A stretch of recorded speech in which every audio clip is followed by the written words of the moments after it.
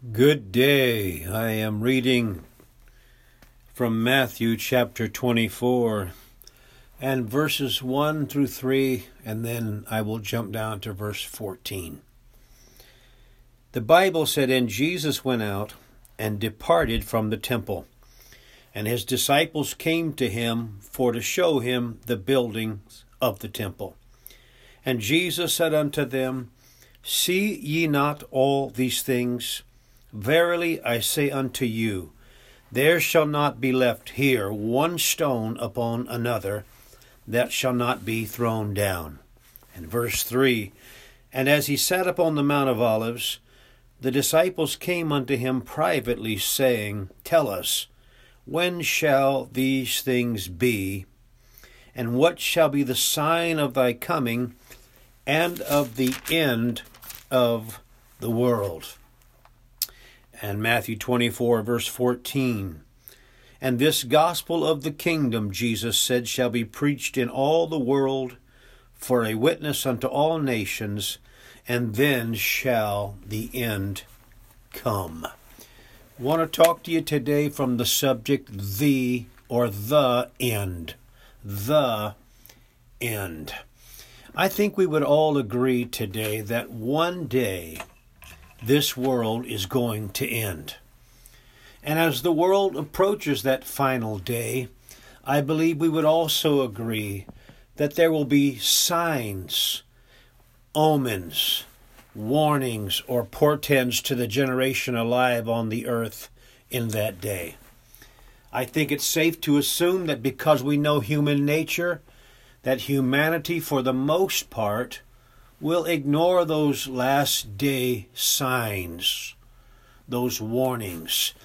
Jesus said, as it was in the days of Noah, Luke 17:26, so shall it also be in the days of the coming of the Son of Man. Could it be, brothers and sisters, that we are living in that day and that we are also ignoring those very omens that are being sent to us? They tell us that before anything substantial breaks or ends, it gives numerous warnings to the user or to the owner. A vehicle that is on its last leg gives numerous warning signs. It begins to start harder, or the brakes begin to make noises. You know what I'm talking about. Or if one's health in his body is beginning to decay, if it's heading somewhere to an unexpected end, it will give signs and warnings to the inhabitant. A marriage that's failing certainly gives numerous signs and warnings and even omens to people practicing. Matthew 24, verse 6, Jesus talked about wars and rumors of wars upon the earth. There's two things, my brother and sister, that really annoy me if I hear them from a professional, someone who has greater knowledge than the average. When someone tells me it's supposed to be that way, a professional mechanic, a professional craftsman, whatever his trade might be, if something is breaking and I see the signs or the symptoms, and I bring this vehicle or whatever it might be to them for their professional analysis, and occasionally I have actually heard pros say, "Oh, it's supposed to be that way." I know better. I don't like being played for ignorant. It's giving off warning signs. It's giving off portents. It's telling me that if you don't pay attention to this, it's going to break in an even greater capacity. And the second thing that really annoys me when I hear professionals speak it is, "Oh, it will only break again." Why repair your brakes? Why repair the house that's breaking? Why repair the furnace that's making noises? It will only break again. What they're saying to me is they want to ignore the signs that I don't want to ignore. Hello, somebody. Well, the Bible speaks in 2 Thessalonians 2, verse 3, of two signs that will be seen. They will be evident before the end. Number one, it's called a great falling away. It is where we get our term apostasy from. Apostasy. This isn't talking about people just quitting church because they're physically tired or emotionally drained. It's talking about a compromising by people who once loved the Lord Jesus Christ. Things you might hear them say or the way they might live, it could resemble something like this. God's just not as important anymore. That is a sign of an apostate attitude. I just need me space from the church and from my brothers and sisters. That is a sign of an apostate attitude.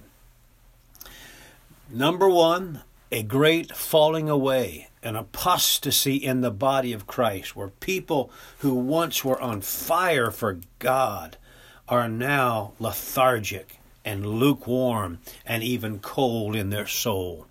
Preaching can't reach them anymore. The duties and responsibilities of living a separated life means nothing to them anymore. There are too many worldly voices ministering to them. Hence, this falling away of my good intentions. The second thing Paul mentioned was the revealing or the advent of the Antichrist. Who is the Antichrist?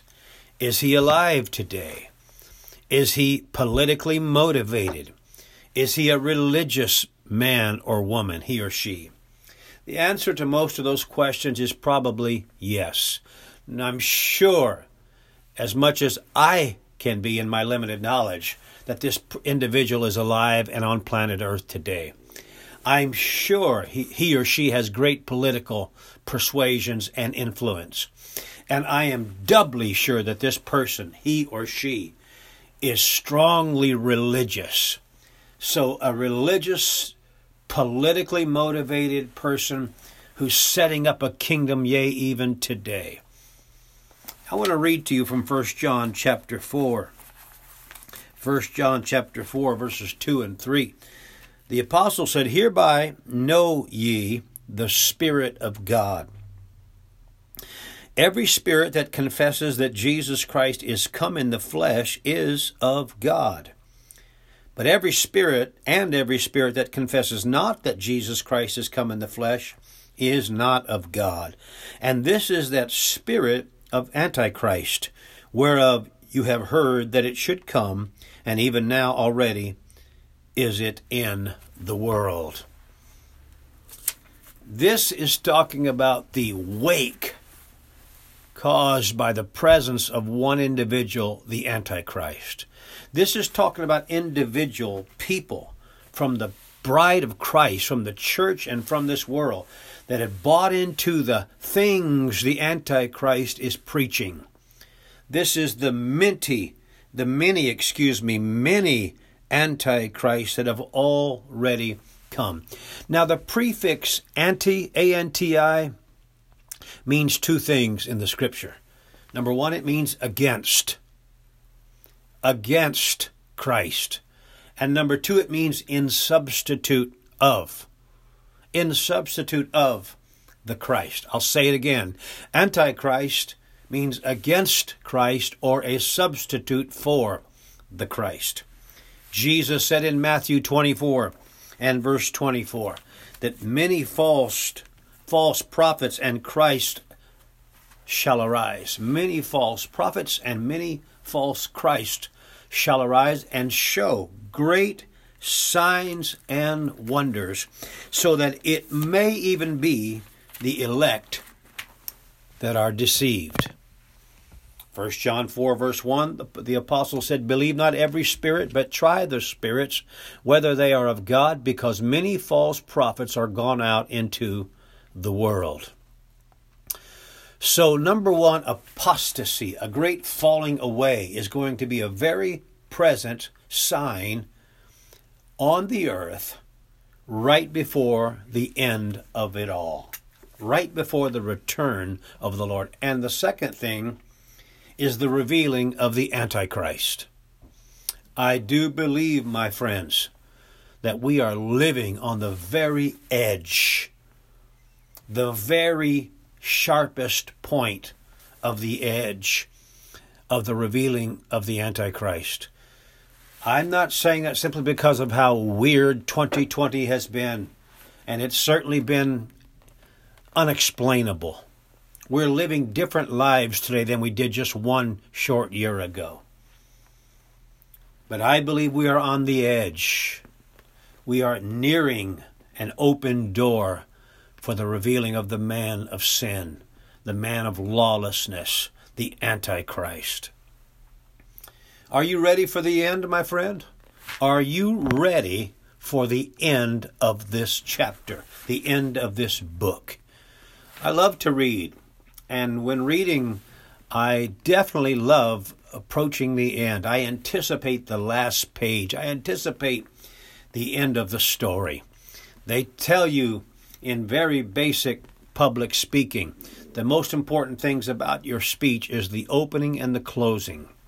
Not the length of the body, not even the content of the body, but how you open and how you close. My brother and sister, I feel like the closing of this whole chapter, this whole book of life that we are very, very mixed up with, is about to close with a boom. Is about to close with a very obvious ending.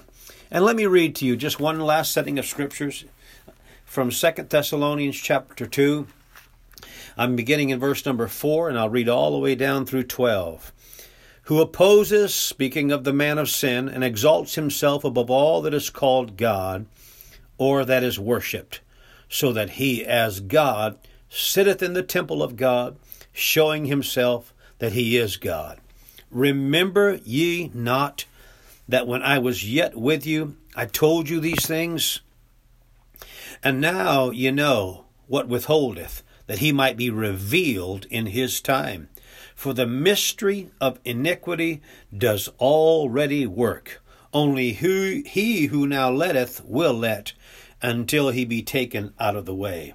And then shall that wicked be revealed, whom the Lord shall consume with the spirit of his mouth, and shall destroy with the brightness of his coming. Oh, praise the Lord. Even him whose coming is after the working of Satan, with all power and signs and lying wonders, and with all deceivableness of unrighteousness in them that perish, because they received not the love of the truth, that they might be saved. That is very powerful. And verse 11, for this cause God shall send them strong delusion, that they should believe a lie. Finally, verse 12, that they all might be damned who believed not the truth, but had pleasure in unrighteousness. Are you ready for the end, my friend? Are you ready for the final page to be turned? Is your soul ready to meet your Maker? Have you put anything in front of your relationship with God, in place of your relationship with God? The Antichrist, the against Christ, the in substitute of Christ, is what this world is waiting on. He will apparently have all the answers. He will have political answers. He will have financial answers. He will be able to solve the enigma, the mystery, the riddle of all life that mankind has spent centuries searching for. It will be so smooth. It will be so welcomed by the public spectrum, if you would. But are you ready to meet the Lord today, my friend? The Bible said in 2 Peter 1 verse 10, to make your calling and election sure. My brother and sister, the signs are there. They are everywhere around you every day. The signs are there. But you don't have to live in fear. We can live in anticipation of the coming of the Lord Jesus Christ. He will make all things well. Are you ready? Are you absolutely making your calling and election sure? I pray you are, because what's coming upon us soon is the end. God bless you.